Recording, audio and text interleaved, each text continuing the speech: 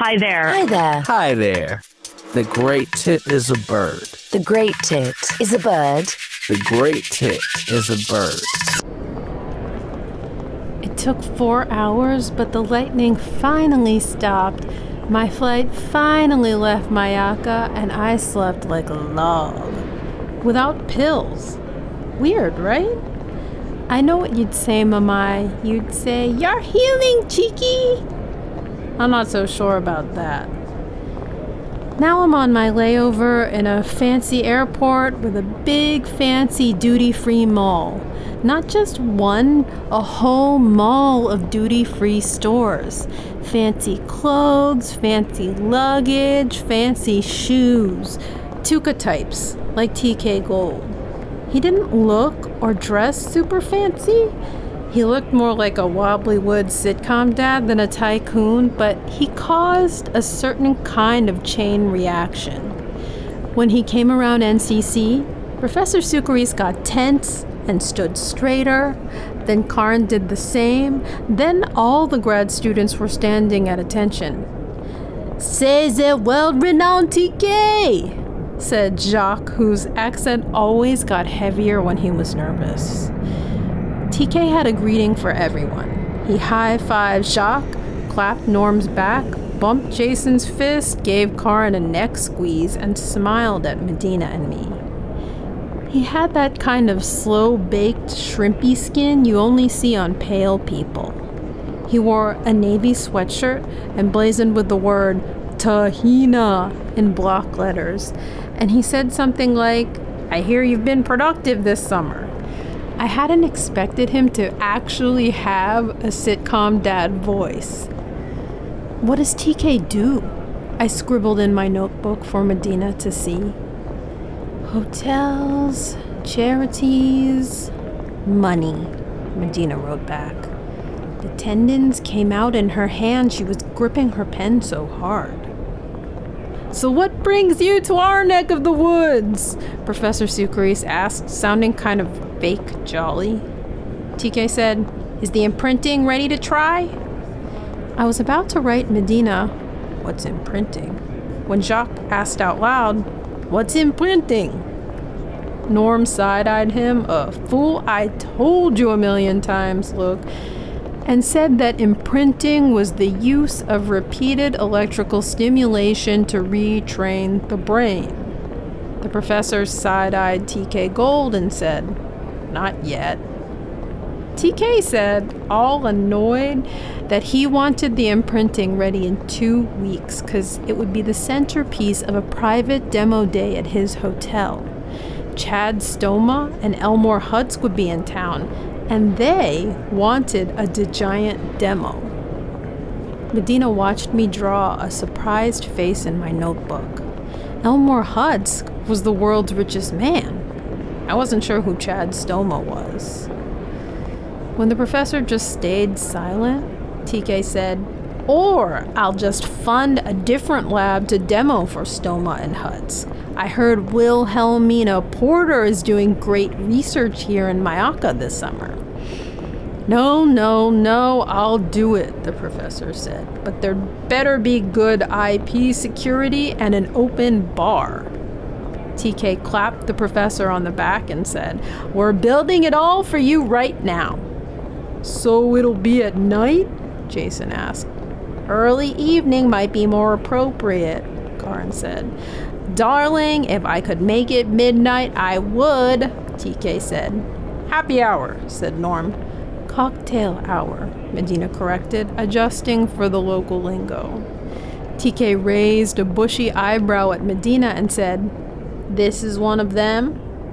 Professor Sucariz nodded and said, "Medina, Ranella, I'd like you to go with TK today." "Beautiful," TK said. "We've prepared special samples for the girls." "Samples?" said Medina. "Chocolate samples." TK touched his finger to the tip of Medina's nose. "You like chocolate, I trust?" I started dumping recruitment flyers in my backpack, but Professor Sucariz said not to bother because data collection was almost done. This must be the Electro Whiz," TK said. He reached out to touch my shoulder right at my scales, but I pivoted away so that his hand landed on my cheek. Amused, he said, "She can fix our light sculpture." "Yes," Professor Sukri said. "That's a perfect job for Ranella. And a good time for the girls to see Tuka since they can't be there on demo day." "Why not?" TK said. "If you want me to demo for Sherpa and Hudsk, we'll need to control access. The girls see everything you're doing here." "No, they don't.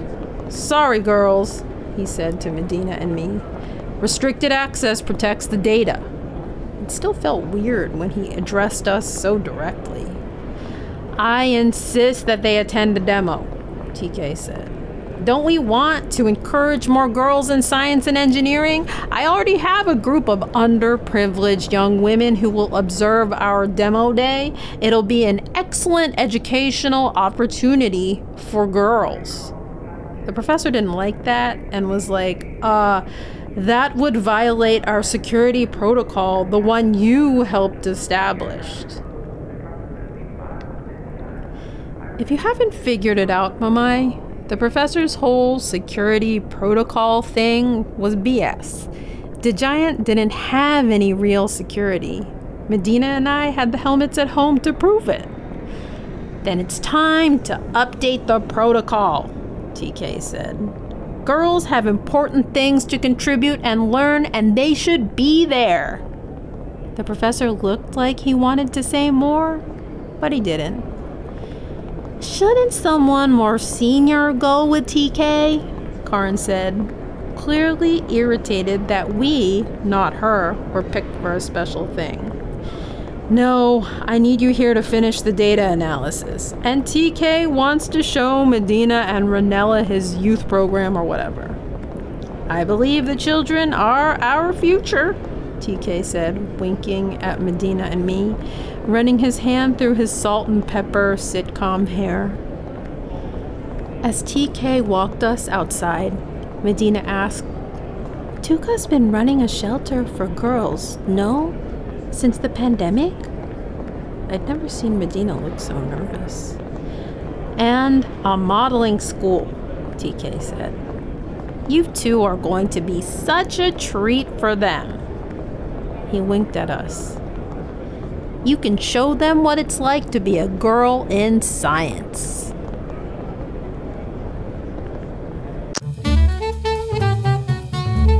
It's Brief Explainer from EBC. I'm Tyrone Bryant. Today's question is from Mumbi in Mayaka, who asks, "Did SCARS leak from an Empirican lab?" Like with its viral precursors, bird brews and SADS, there's an unsubstantiated lab leak hypothesis about SCARS. In all three cases, an Empirican military lab supposedly leaked the virus to a former Empirican colony. SCARS is rumored to have leaked from Empirica to a parrot market in the nearby island territory of Bordeaux. 40 years ago, Bird Brews was rumored to have leaked from Empirica halfway around the world to a poultry market in Isabelina. And 15 years ago, Systemic Acute Dermatitis, or SADS, was rumored to have leaked from Empirica a third of the way around the world to an aviary in Ferimnia. There is not enough public data to verify any of these hypotheses. One thing we do know, large Empirican laboratories can be found in these places. In fact, almost all current former Empirican colonies have some kind of military-grade chemical testing facility. Neither the Empirican National Health Service nor the Empirican Defense Ministry have responded to our request for comment. Thanks for your question, Mumbi. Please join us again for a brief explainer from the EBC.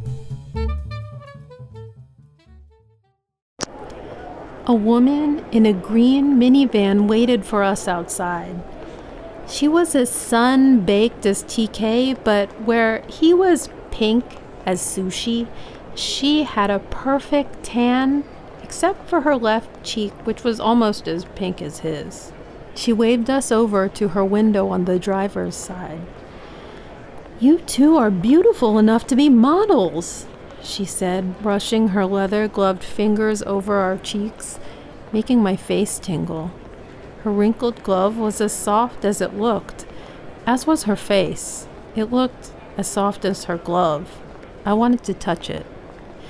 "I'm Nadia," she said, "and I believe you are acquainted with our other beautiful girls."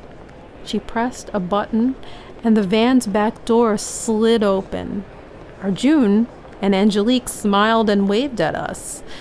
Brand new school uniforms and little kitten heels had replaced the fraying uniforms they wore last time. The time I zapped them. I wanted to run the other way.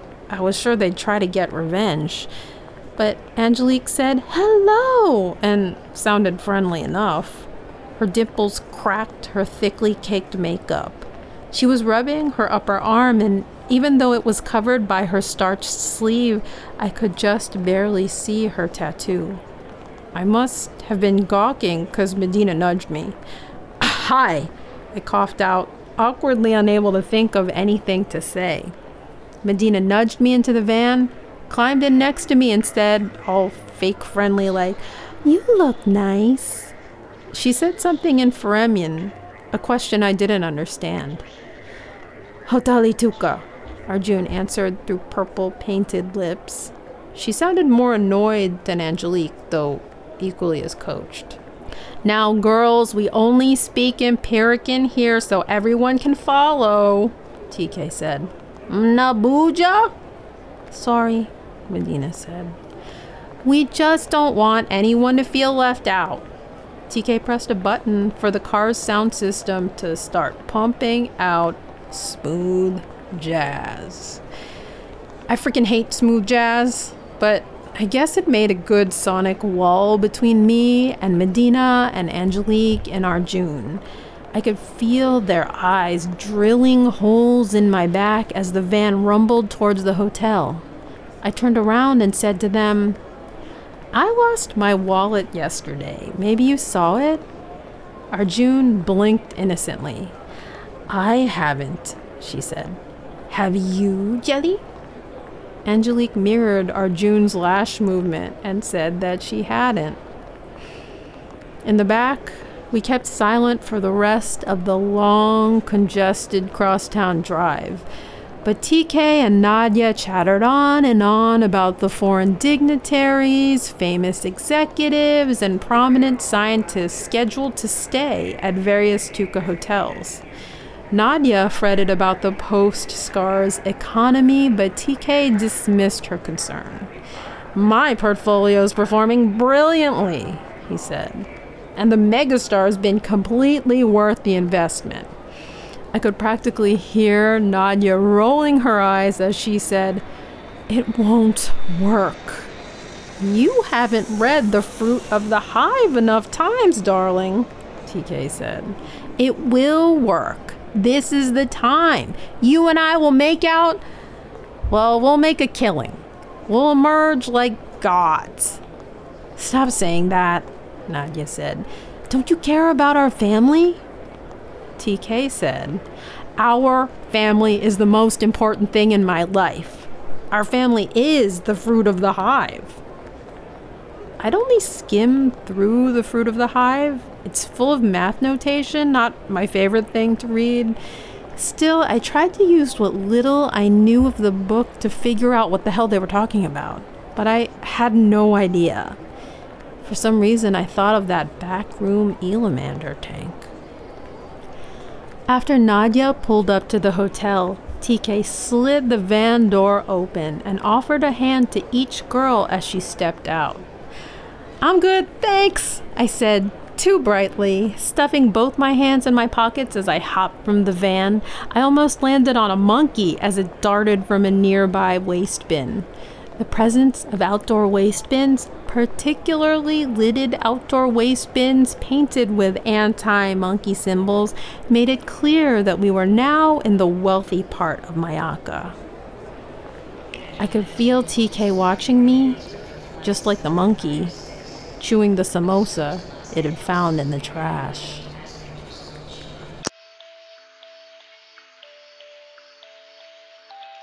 Thank you for staying at Tuca International Hotel. Please hold for just a moment while we connect you with a concierge representative. Did you know that monkeys love stealing food? That's why we encourage all guests to dispose of unwanted meals in our covered waste bins. Monkeys may look cute, but they are just as eager for human food as rats, mice, even cockroaches.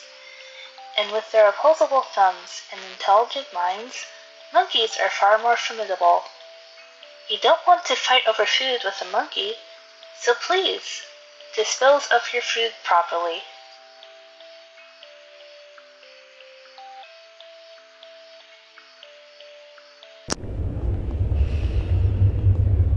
TK led us past a manicured lawn, through brass revolving doors, across a red velveted lobby to a large ballroom full of colorful machines. My throat got all clenchy, and I was like, "You're building a casino?" "No, darling, we're unbuilding it. We threw a casino-themed ball for Elmore Huts last week.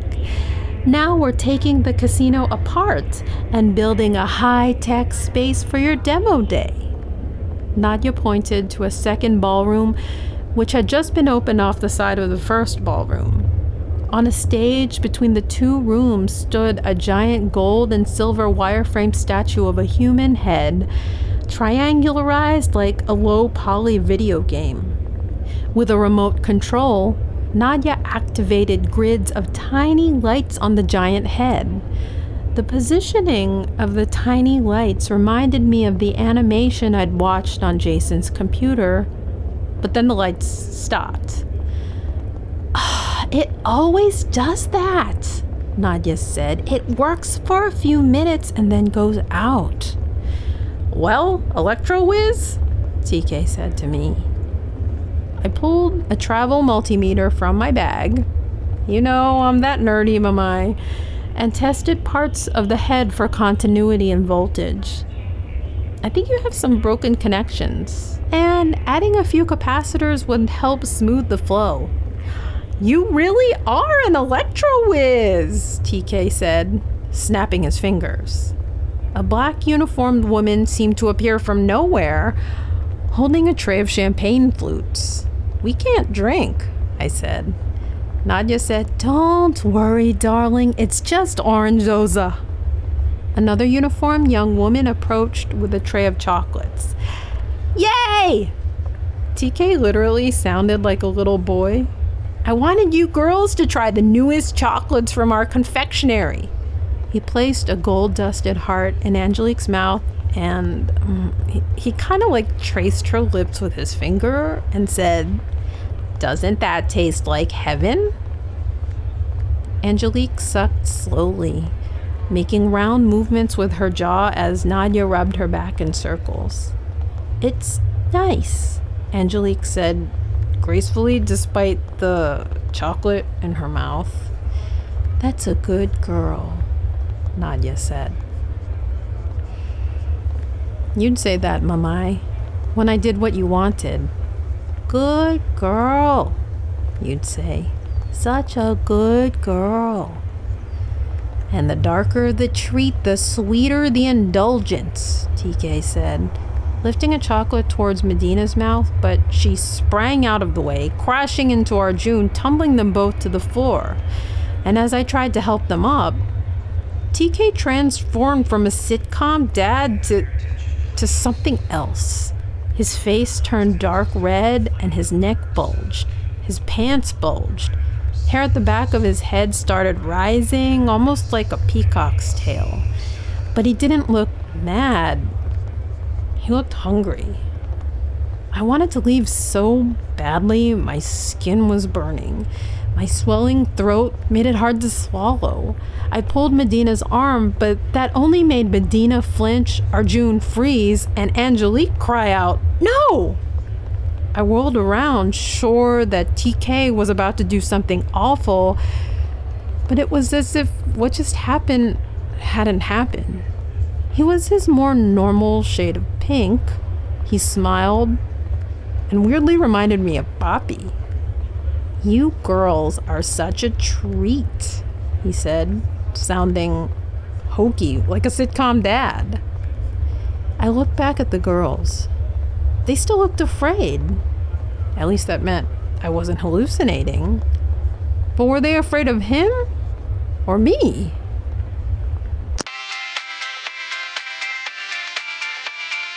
Just because you want more from your weekend doesn't mean you need to leave Baltimore. This weekend, bring your friends, bring your family, and treat yourself at Peacock Power Casino and Resort. Take in our famous Rainbow Light Show, indulge in our sushi and steak buffet, and be sure to check out the new game everyone's been talking about, Peacock Power Roulette. A dizzying world of fun awaits you at the Peacock. Book a weekend package today.